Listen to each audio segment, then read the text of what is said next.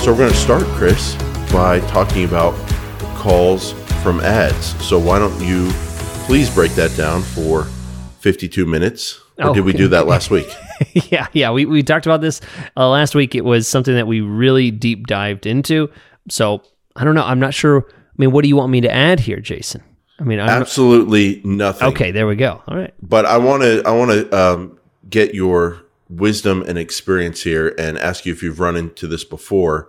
What I want to discuss is making sure that people don't forget to track conversions when they run the call extension in Google Ads. So I was working with a client just this week, and this is such a big deal, Chris. Yeah.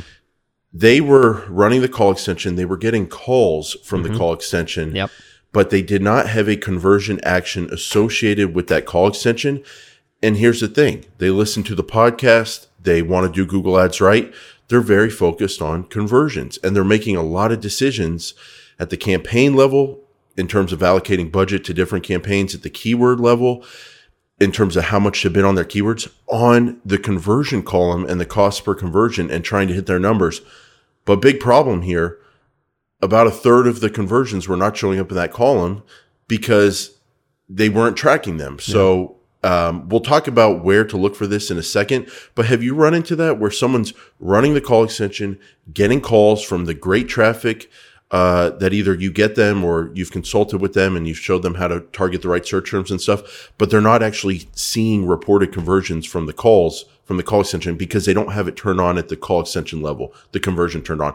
Have you run into this before? It's kind of a big mistake. Yeah, I absolutely have seen this. It is more common than you would think because there is an ability to deassociate the default conversion with a call extension. So if you create a call extension, it automatically creates a calls from ad conversion action. Yeah, conversion action. So you can go in and unselect that and choose something different, and there's or none. none, which is, typically a bad idea. But the reason it's even possible to do that is because there are call tracking third-party systems that might want a different conversion action associated with it, or you might have different conversion actions based on a variety of different numbers that you have, so that this is a call from this is a call to the service line, this is a call to the sales line, or something like that, depending on the number. So you want to label them different. There's a lot of reasons for it, but the one thing you don't want to do, just like you said, not track them at all, because it's awful. Yeah, it's definitely a bad thing. It's just going to show up as a phone call in the phone call column, but not as a conversion. And the odds are it's very, very likely that someone does not have the phone call column pulled up. Oh, yeah. On the campaign page, but also on the keyword and ad page when they're making decisions about those keywords and ads.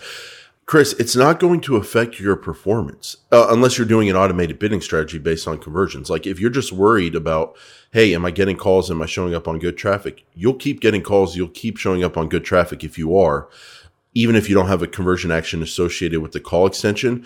But where it'll run you wrong is in that conversion column. Those conversions won't show up there, those calls, and then it can possibly lead to either really bad decision-making that you do yourself, or it can lead to bad decision making that the automated bidding strategies do, because you might have 20 real conversions, but you only have 10 reported conversions. And so the system's going to optimize based on that, and it's not going to be able to make good decisions. So if you have a call extension created, you can go to ads and extensions, and then extensions, click on the call or hover over the call extension phone number. You'll get a little edit graphic that pops up. You click on that, then you hit edit, and you can see their conversion action. Call extension calls is what I've got it named. If you don't see that there, you might see none. If you're making this mistake, you might see calls from Smart Campaign ads in there. Yeah. If you're not running a Smart Campaign, you should change that to your call extension calls or phone calls from ads. And if you don't see any option like that, like calls from ads, you can go to Manage Conversions, go to your conversion page, and create a call extension conversion, and then go back to your call extension and then apply this conversion action to your call extension. a mistake we see a lot of people make, and it doesn't sound like much as we talk about it, but it really influences the data. I mean, for many of my clients, a phone call from a click on an ad represents, more than half of the leads that they get. I mean, it's very common for, lead generation campaigns, maybe not so much on e-commerce, but it's very common for the call from ads to be a high number of the leads that a company gets. So yeah, it's really important. Yeah, sometimes the most common. Yeah, absolutely. Yeah, depending on the industry, if it's very call heavy. Mm-hmm.